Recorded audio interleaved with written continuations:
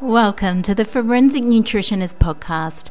My name is Fiona Tuck. I'm a nutritional medicine practitioner and a qualified skin therapist for over 25 years. The Forensic Nutritionist Podcast takes an investigative approach into all things nutrition, gut health, and skin, using qualified experts to bring you information that you can trust. We are all unique. The information presented herein is not intended to diagnose, to treat, or cure disease. Please seek professional medical guidance prior to modifying any diet, exercise, or lifestyle program. Let us begin.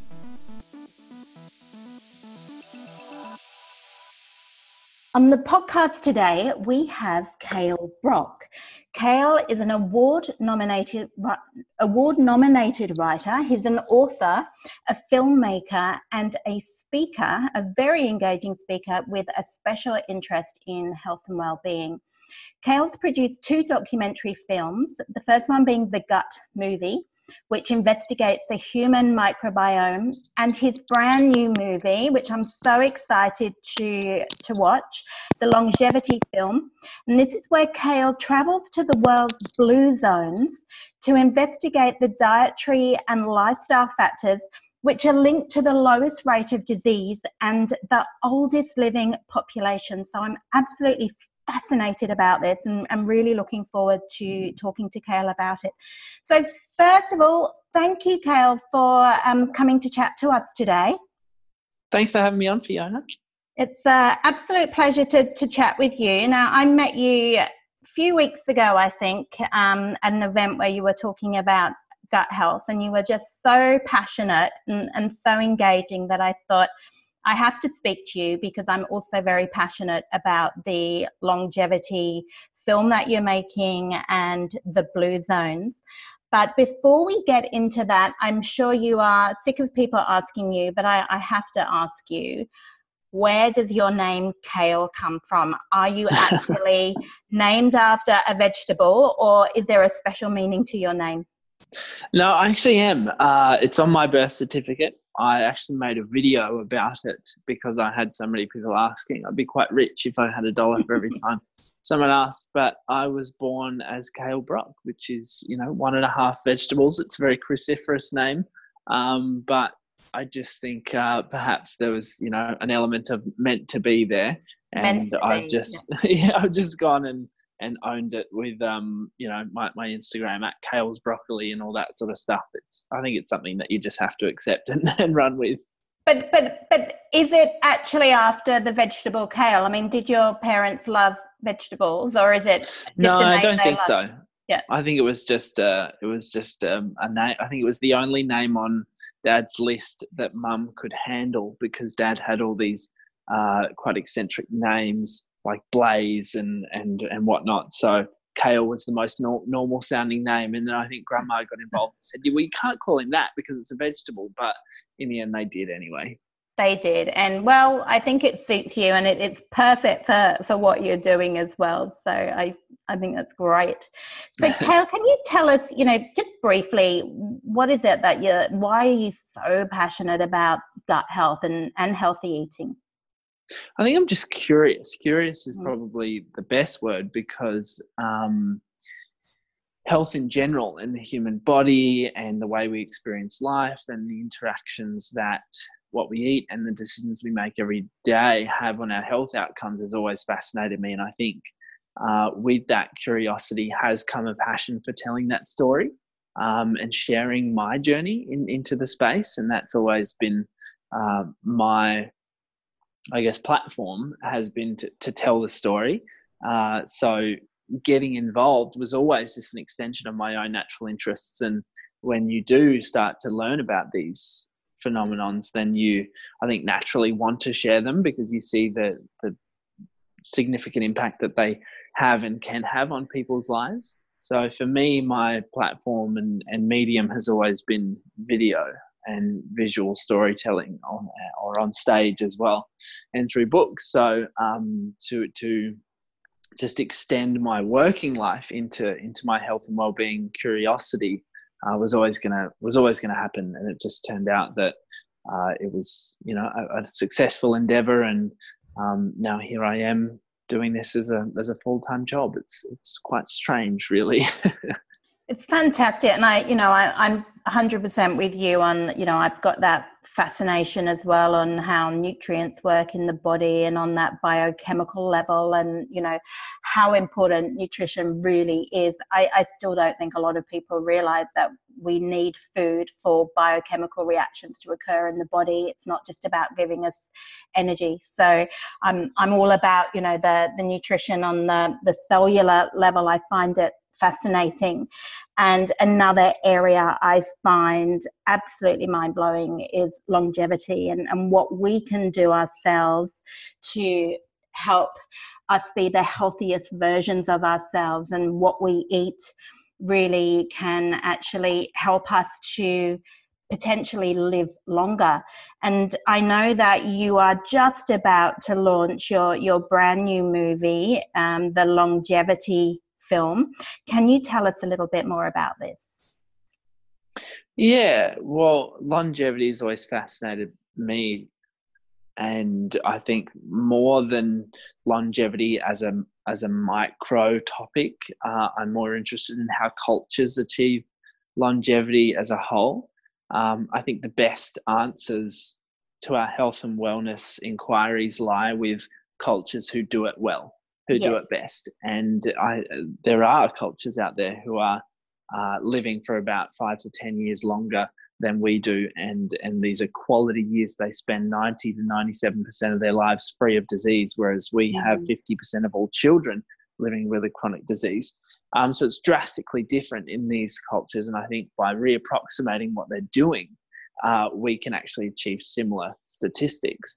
So in the longevity film, my role was to travel to 3 of the 5 longevity cultures around the world. I went to Okinawa in Japan, Loma Linda in California, and Ikaria in Greece to investigate what these guys were doing exactly to potentially extend their life and ensure the quality of their life now as well.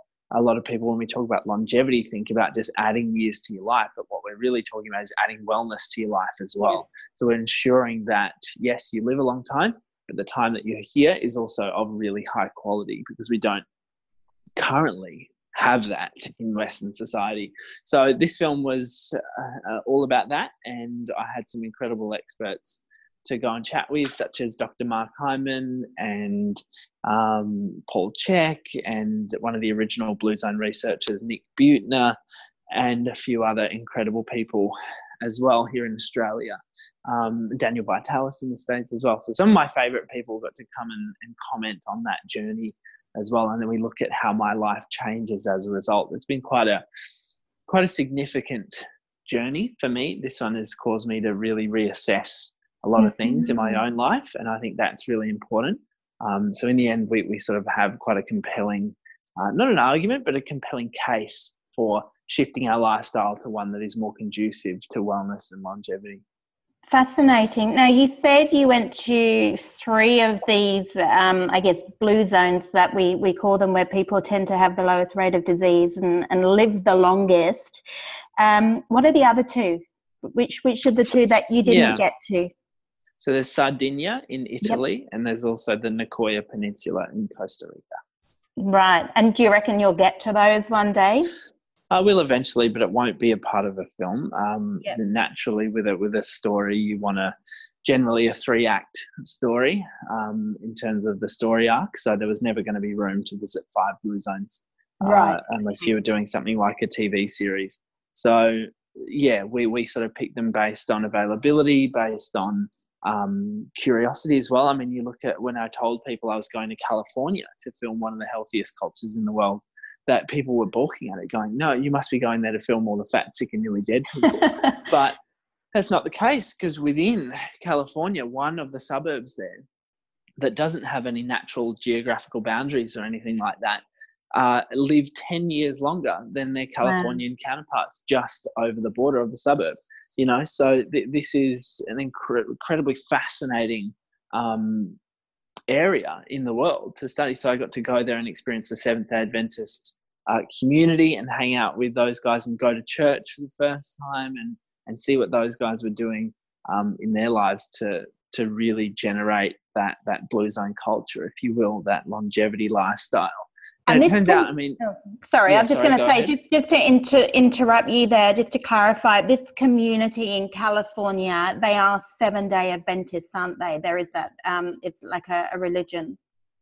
Yeah, so it's a religious community, and that happens to be the highest concentration of Seventh-day Adventists around the world. They believe that most Seventh-day Adventists follow this lifestyle and get similar results. Right.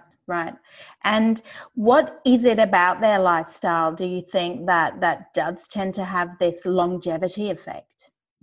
It's a myriad of things, but I think in Loma Linda, and this is what we do in the film, we really focus on what each individual culture does best. I think in Loma Linda, they do community really, really well, because they have that sense of shared fate about them, and because they have a very tangible reason to get together multiple times a week around their faith.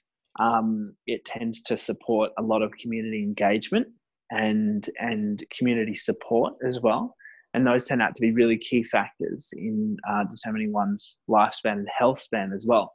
But added to that, their religion specifically has a lot of calls to action around health and well-being. So they observe a 24-hour Sabbath each week, which means from Friday sundown to Saturday sundown, they take time off. So they put away all the technology and they go and spend time mostly in nature and with each other. Taken right from their scriptures is go and do a nature walk. So they'll do that with family and friends. And they'll do a lot of gardening, and they'll spend time outdoors in the sun, just relaxing. So these downshifts really enable them to live a more stress-free lifestyle. And then they obviously live with a lot of purpose too, because they are engaging with their community and supporting each other, but they feel through their religion like there is a reason for them being here.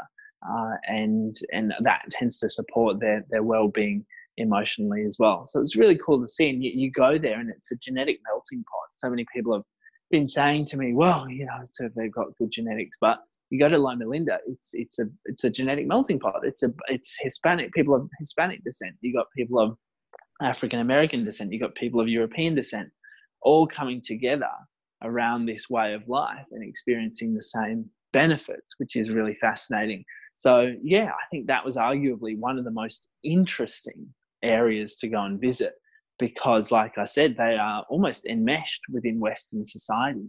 They're very normal people. You go there, they've got iPhones, they're skating. I went skateboarding with a bunch of young people there. It's a very normal society, and yet the health outcomes that they experience are very different from the ones we do.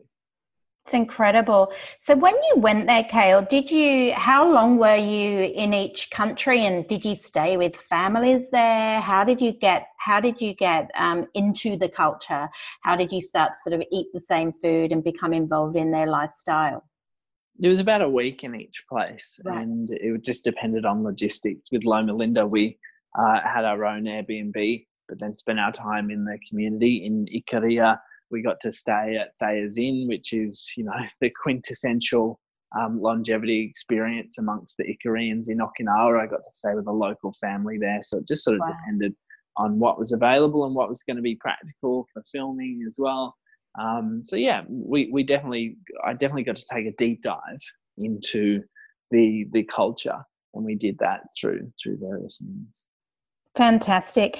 And I think it's an interesting point that you make about community, because I think in the West, or in the culture that the majority of us live in, everyone is becoming so caught up in media and social media and work, and everyone's stressed out, and even when they try and relax, they're on iPhones, and we forget to sort of disengage from technology. And I think the importance of going out into nature and connecting with Mother Nature, there's that saying of Gaian awareness, sort of connecting with that energy, that natural energy outdoors.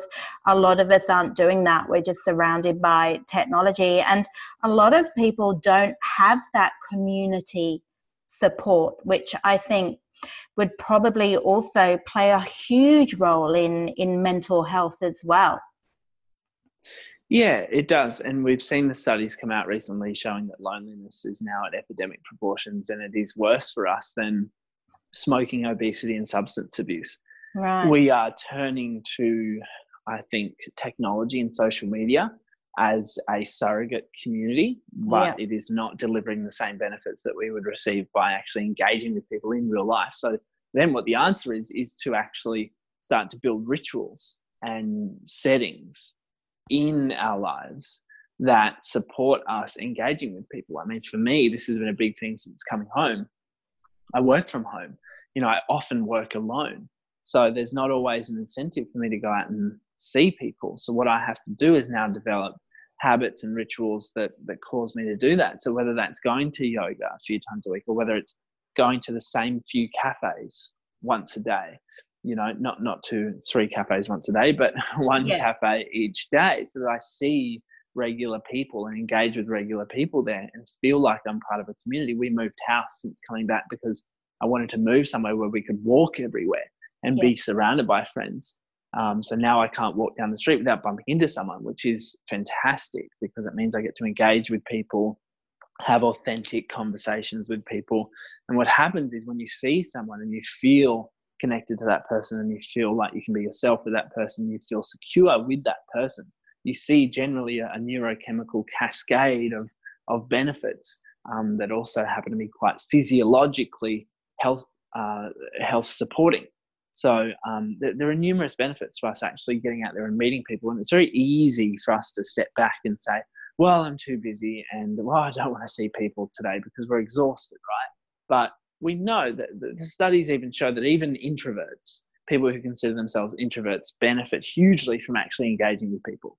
So there's really no one on planet Earth who would actually be better off not engaging with other human beings on a regular basis. So we need to build this as structures, as routines, as habits, and even as policy into our lifestyle here in the West. And that's what these blue zone cultures do so well, is that culturally inherent in their life is the constant communication and engagement and support from other individuals.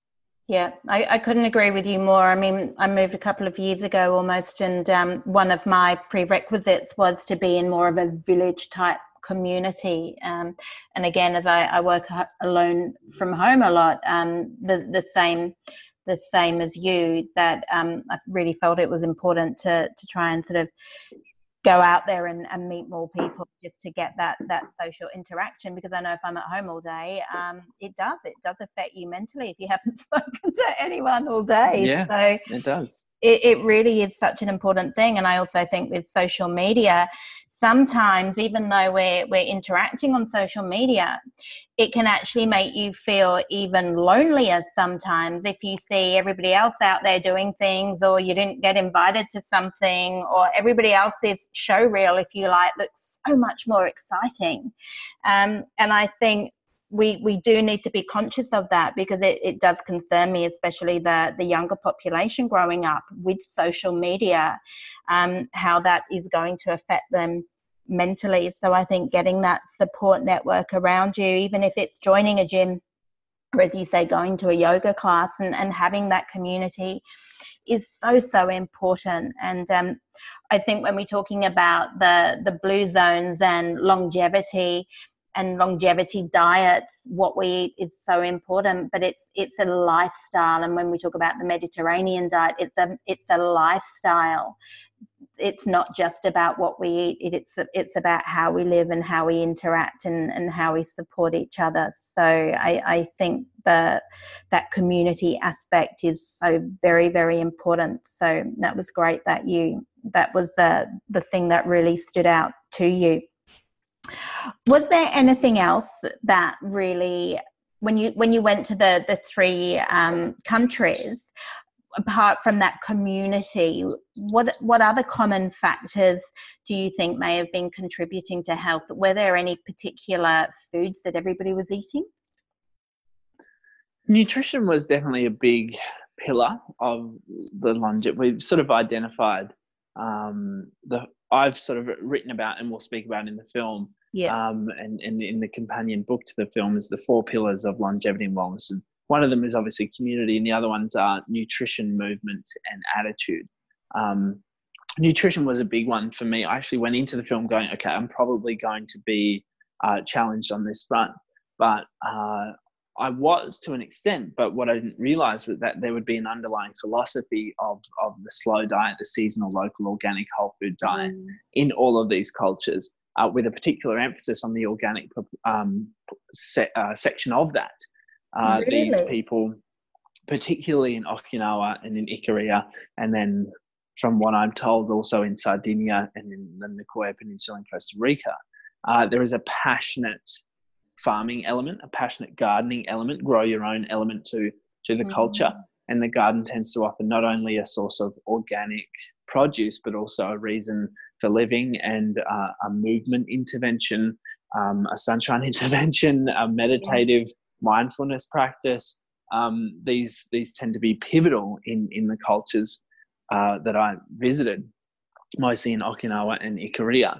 And, you ask these people, do you put chemicals on the plants to help them grow, or do you keep pests away with chemicals? And they frown at that response, at that question. It's like, no way. Why would we do that? We would poison the children. We would poison the food. So there is a large emphasis on organic approach. The only ones who don't have that real strongly, deeply embedded garden culture are the Loma Lindens in California. But if you look at what they're doing, they're mostly vegetarian, pescatarian. So they are consuming a stack of vegetables as part of their everyday life, and they've got a big emphasis on whole food nutrition, but not necessarily growing their own. So if you look at 4 of the 5 blue zones, you find that a lot of them grow their own and they do it organically. So that was a big thing for me. It's like, okay, well, what does that mean?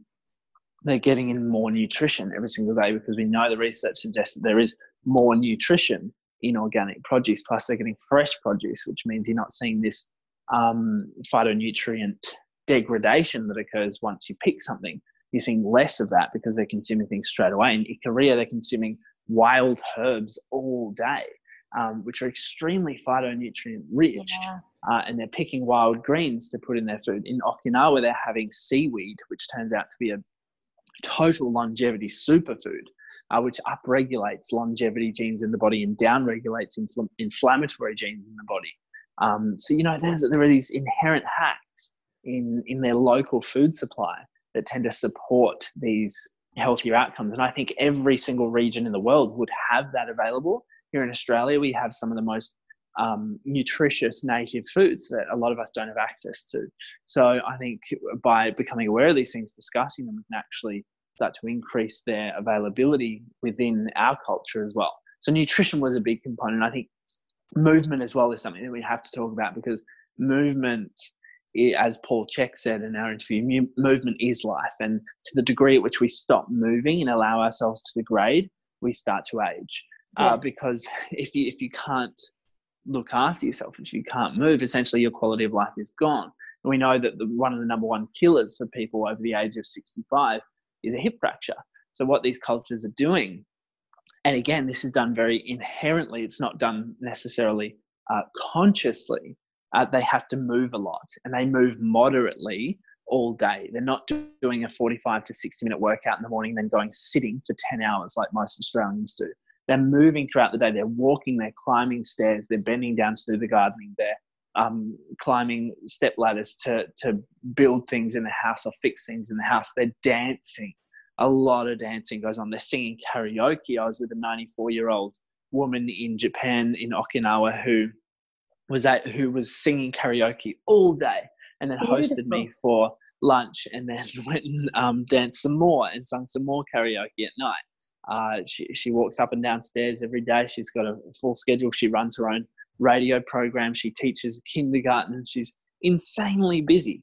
And I said, what's the secret? And she goes, well, I'm too busy to grow old. I'm independent. So they're not just kicking back. This is a common misconception, is that these cultures just kick back, relax, they nap all the time, and they might nap a little bit, but they're not hanging in hammocks sipping margaritas or sake bombs. They're actually out there working a lot, and that work fulfills them emotionally, but it also induces this constant activity physically in them. So they're moving all day. And then that, I think, leads to the last pillar that we sort of looked at is an attitude. That if you go to these cultures, they've got a strong attitude. They're smug. They're so incredibly attractive to be around because they just do not care what anyone thinks. I spoke with one man, Chosai, in Okinawa, who was 97, and he'd been smoking cigarettes since World War II. I said, that's interesting. What sort of cigarettes do you smoke? He said, the smoky ones. I was like, all right, he's got a little bit of attitude. And then he was in the garden and he talked about the garden and he was, full squatting, working in the garden. And then he looked me up and down. He goes, okay, you look strong. Why don't we have a push-up competition? So we had a push-up competition. We did 5 push-ups together in a row and with no noticeable change in breath at all from Chosai. He goes, I did 1 arm push-ups until I was 90. I said, this is unreal. I said, what's the secret? You're 97. You're incredibly fit. You look great. And he said, no, I'm not sure. I just never died. So it's like that attitude there, that cheeky, very forthright, affable smugness that these graceful ages have is very much a part of their longevity. If you look at the history of Okinawa, you look at the history of Ikaria, for instance, both have been ravaged by war. And, there were times in Ikaria, for instance, where people starved, and there were lots of people in Loma Linda as well who had come over from Europe after World War II. I sat down with a group of ladies. I walked into a retirement village and all 3 ladies happened to be over the age of 93. They were having a very lucid, very sharp conversation together. I said, where have you all come from? And one was from Poland and one was from Texas and the other one was from Germany or something. And they had all left after World War II because it had ravaged Europe, So all these cultures had a lot of adversity. And I think that instigates and incites some form of humbleness about them. And they're also very resilient, emotionally resilient from those experiences. So they've had a hard life, and I think with that comes this very beautiful attitude towards life, like every day is a blessing and that, nothing is to be taken too seriously and life is meant to be fun. When you ask these people about their purpose, a lot of the same words came up, having fun and being happy and being surrounded by friends, so that I think that strong attitude is a massive component of this longevity and well-being. And unfortunately I feel like a lot of us here in Australia, in America, if we want to just call it the West, we do have less of that attitude. We have more of a victimhood mindset. I think we're not emotionally resilient, and we see that reflected in the statistics when we look at people's mental health. So I think we need to cultivate that, and maybe that comes back to having good emotional support around us and having good community engagement on an ongoing basis. When we do that, we find, and when we fix our nutrition as well, the studies show that we can absolutely reverse the mental health statistics using just nutrition.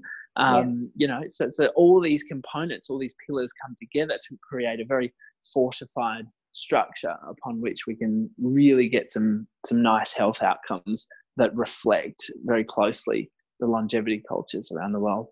Absolutely. And I think it's so true that we do tend to see more of this victim mentality.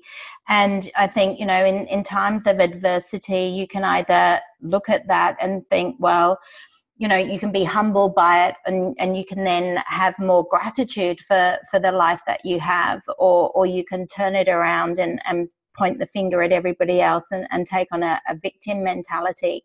And I think attitude is so important. And I guess I've always come from a bit of a spiritual background. And I think sometimes having that spiritual aspect, whether it be from religion, whether it be from spiritual practices such as yoga, but having that almost that surrender type attitude where it's more sort of what will be and not to try and control life, or look at blaming people and just sort of going with the flow can make a big difference, not sweating the small stuff, so to speak.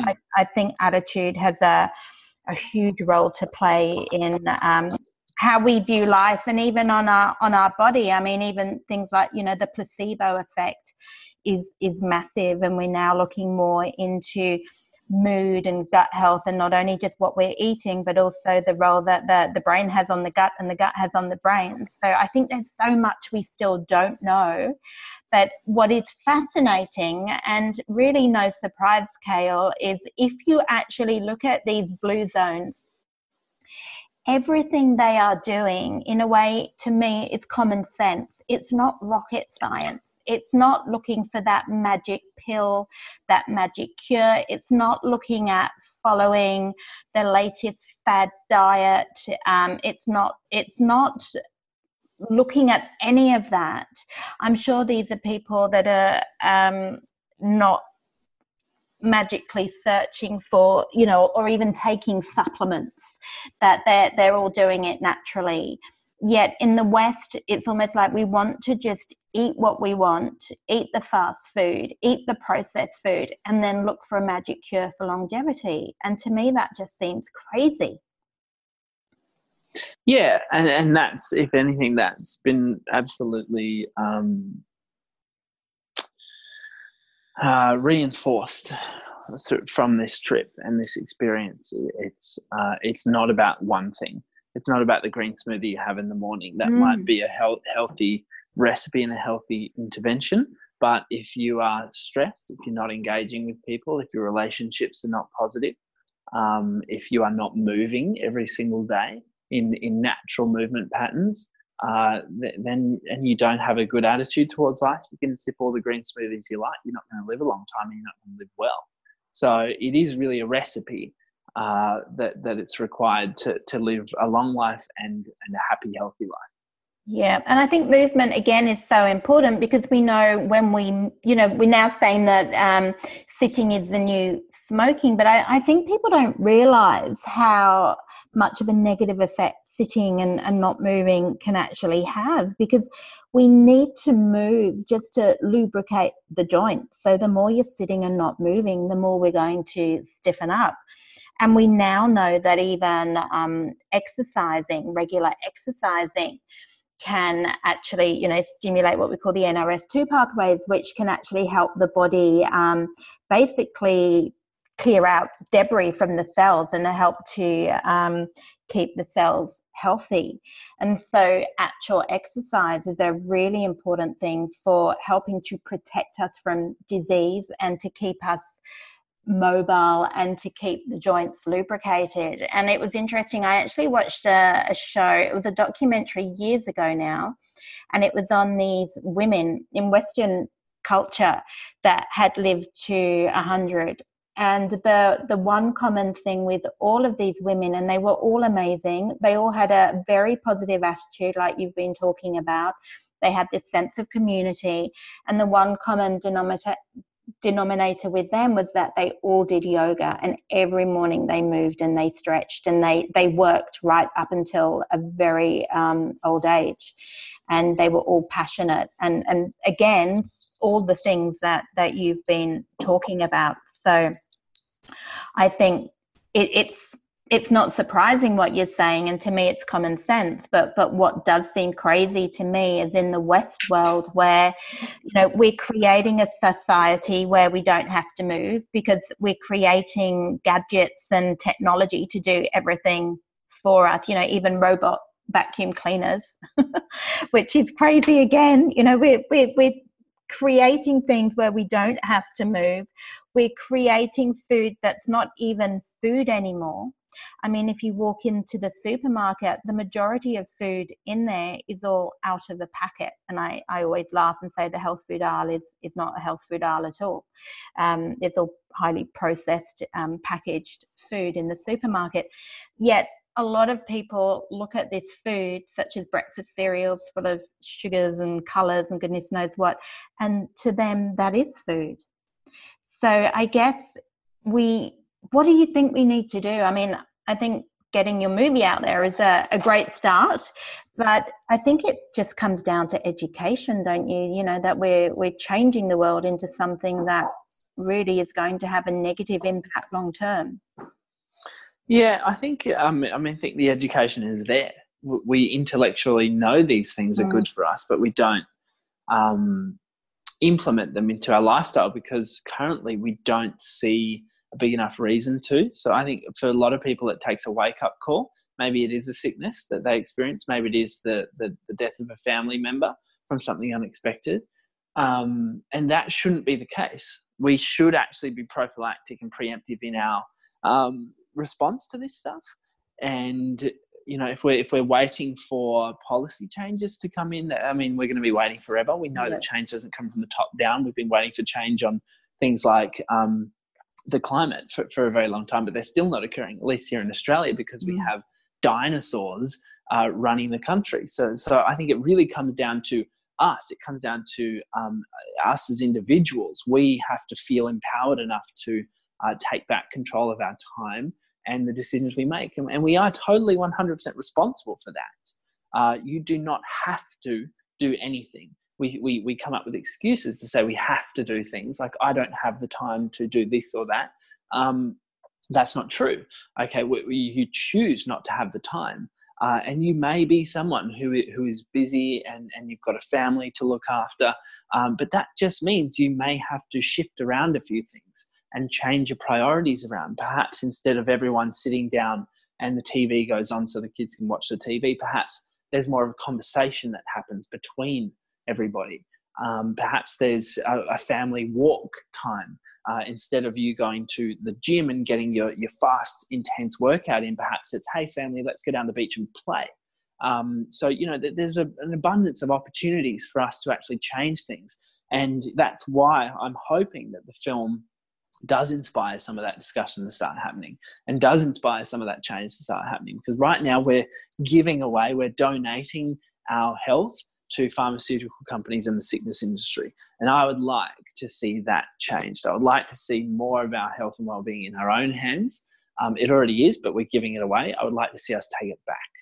And it's interesting you say that. And I've got another podcast coming up on nutrigenomics, which is another area that I find fascinating, and really sort of touching briefly on it here because it's relevant to what you're saying. But I think we are relying on the pharmaceutical industry to treat disease, and I'm not saying that's necessarily a bad thing. If you're sick and you need it, then absolutely. But sometimes we wait till we're sick to do anything about it. But then also, I guess, even on a well-being aspect, when people are seeing naturopaths and nutritionists, quite often, Kale, the very first thing that they will do is prescribe them synthetic vitamins. And again, not go back to basics to looking at the minor changes that may be required first and foremost in the diet. And so we're almost now creating this culture of pill popping, whether it be a vitamin supplement or a pharmaceutical drug. And I think it's probably going to take us 10 or 20 years before we realize that there's going to be side effects to that. For every high dose long-term synthetic supplement you take, there is going to be a knock-on effect to that, to other biochemical reactions within the body. And I think we need to start going back to basics, looking at the food we're eating, and, you know, looking at getting the plant-based foods in the diet, and looking at these countries that do live the longest with, importantly, the lowest rate of disease. So they're healthy and they're living long, and looking at what they're doing, and looking at, I'm sure a lot of them weren't popping down to the local pharmacy to get all their medications. No, if all the older people that I interviewed, you know, these are people over the age of 85, some of them over the age of 100, only one of them was on ongoing medication. Wow. So the rest of them are living independently, whereas if you have people here, they're on a slew of different medications, sometimes 12 or 13 medications that come with a myriad of side effects. And, you know, it's fine to say, yeah, but, you know, medicine's there for whatever. Medicine's there for emergencies. It shouldn't be there for anything else. And yet we tend to use it as a bit of a crutch to lean upon for our preventable health ailments. And that is, I take issue with that, because we have some sickness profiteering happening. So I think that we need to put things into place. Dr. Damien Christoph was talking about in the film that there is no disease that exists that is the result of a shortage of a pharmaceutical. that is the result of a shortage of a drug. You don't get sick because you don't take pharmaceuticals. And yet we use pharmaceuticals to hide symptoms that arise from often just a nutritional deficit. Yes. So what a lot of people in these cultures are doing is just living their life. They're not taking medications because they know that it's not for ongoing use. It's for emergencies only. So if someone gets pneumonia in one of the, or something in these, which is quite often not quite often, sorry, this was quite often a story. I had pneumonia once. And that's when they took antibiotics, and they took it for a couple of weeks and it saved their life, which is what it should be used for. And then they go on and use more medicinal foods on a daily basis. So they're having the Ikaria honey, they're having the wild herbs, they're having the seaweed in Okinawa, they're using the Okinawan sweet potato, they're having all the different herbs as well. So I think we just need to shift our attitude towards these things. And what's going to instigate that, I don't know, but hopefully it's the film. Yeah, hopefully. I couldn't agree with you more. And I do think that, we are relying on pills and supplements way more than we should, and we should be looking at food. When you were saying, they were eating wild herbs, I can't remember which country you were talking about that. What was that for, a medicinal benefit, or was it just they were picking the herbs to add flavor to the food? It's add flavor to the food. In Ikaria, they consume a lot of these herbs as herbal teas. So right. They'll have a lot of tea, which happen to be diuretics, which cause them to wee, and that tends to be quite good for the blood pressure, good for the brain. Yeah. So they're very low rates of neurodegenerative conditions in Ikaria. 20% of the dementia that we experience here, and that even Greeks experience, and Greeks are actually mostly healthier than us. So it's quite interesting to see that. And it's just a part of their life. They don't think like, oh, I'm taking my medicine today when I'm sipping this tea. It's just a natural part of their lifestyle and their culture. Yeah. And herbs have got so many benefits, and health benefits and nutritional benefits as well. So I'm a huge fan of adding herbs to cooking, herbs to use as herbal tea as well. So that's no surprise to me, but it's interesting that it's such a large part of their culture. And of course, plant-based foods, we know now that plant-based foods and that diversity of plant-based foods is what's going to be good for gut health diversity and ultimately general health and well-being. And I think we're seeing that shift now on people realizing the importance of increasing the plant-based foods, which is great. And so I think that's interesting. And I guess from what you were saying, a lot of these areas in the blue zones, they're not eating a lot of animal produce. They are eating it, but it's not the staple part of their diet. Is that correct?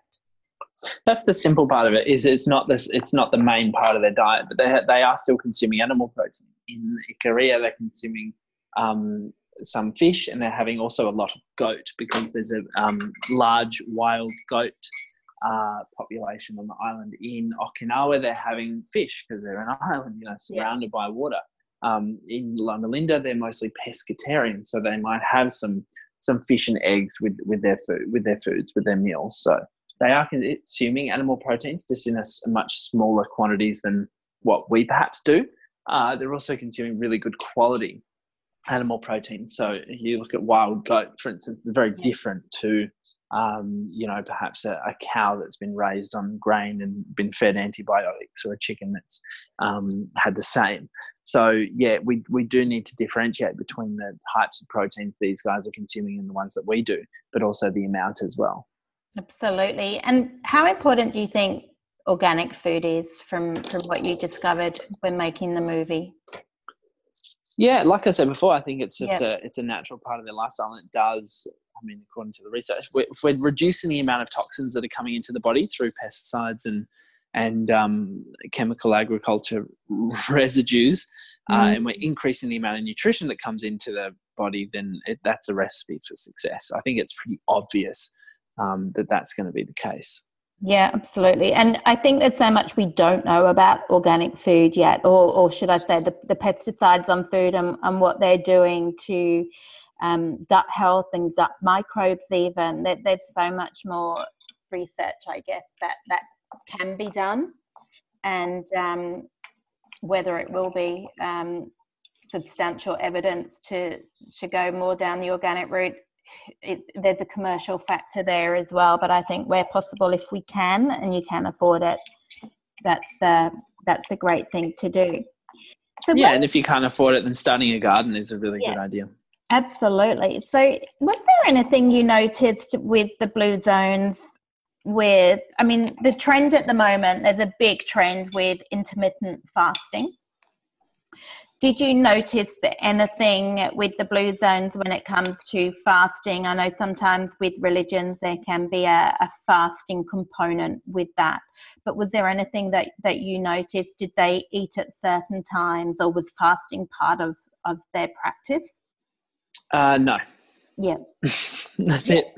Yeah. I mean, I went there, I like fasting, and no, they're not doing it in these longevity cultures. They might do it inherently some days by accident, but they're certainly not restricting their eating windows intentionally. And again, a little bit of information, and then everyone goes on the bandwagon and follows the latest trend. But I think it's an important thing to mention that, things like the keto diets and intermittent fasting and popping, medication and vitamin supplements that we think is healthy here is not something that they are doing in these populations. And I think more importantly, the best way to know if something works is to look at the people that are living the longest and the healthiest, that are living to 100, and looking at what they're doing, rather than look at a study that was maybe done on a glowworm or a mouse or something, and get caught up with that. It's about looking at what really does work. And, I think the longevity film that is coming out really clearly points to, it's not rocket science. It's going back to basics, eating naturally, eating fresh, eating plant-based foods, having the right attitude, moving, getting the right nutrition from fresh whole foods, which is what we know, but it's now putting that into practice. So Kale, when is your movie coming out? Because I'm desperate to come and watch it. We are running an Australian tour from November. So we are traveling around to all the major parts of Australia. And then we're going to take it to California in February. We're going to be taking over some cinemas, which is really exciting. If people want to grab tickets, they can just go to my website, which is just kalebrock.com, KALEBROCK.com, and they'll find it all there. Right. So if we go to your website, we can find out where the movie will be screened, how we can view it, and people can come along and find more about the longevity film. It's all there, including the trailer and details for people to host their own screenings if it's not happening in their area. It's all via that homepage, yeah. Absolutely amazing. Well, Kale, thank you. You're absolutely fascinating. I'm a little bit jealous, I have to say, or a little bit envious. I don't like the word jealous. It's probably a negative word, but I'm a little bit envious that you have been to visit 3 of these blue zones, because that is on my to-do list. My goal is to actually, if I can, visit all of them, because I do find it quite fascinating. And to immerse myself with the culture. So the fact that you have already done it, I think, is something that is really commendable that you've done. And I think, I'm really in support of what you're doing. I think you've got a great message, and spreading the word of good health and looking at what really has worked for people. It's not just a theory. These are people that are living to a really old age and have very low rates of disease. So I really can't wait to watch the movie, and I'm sure everybody listening is going to hop onto your website. So if you can just repeat your website one more time. Yeah, it's just kalebrock.com, KALEBROCK.com. Super easy. And that's not a name you can forget very easily either. I hope not. Not at all, Kale Brock. Thank you so much for chatting to us today, Kale. Thanks for having me on.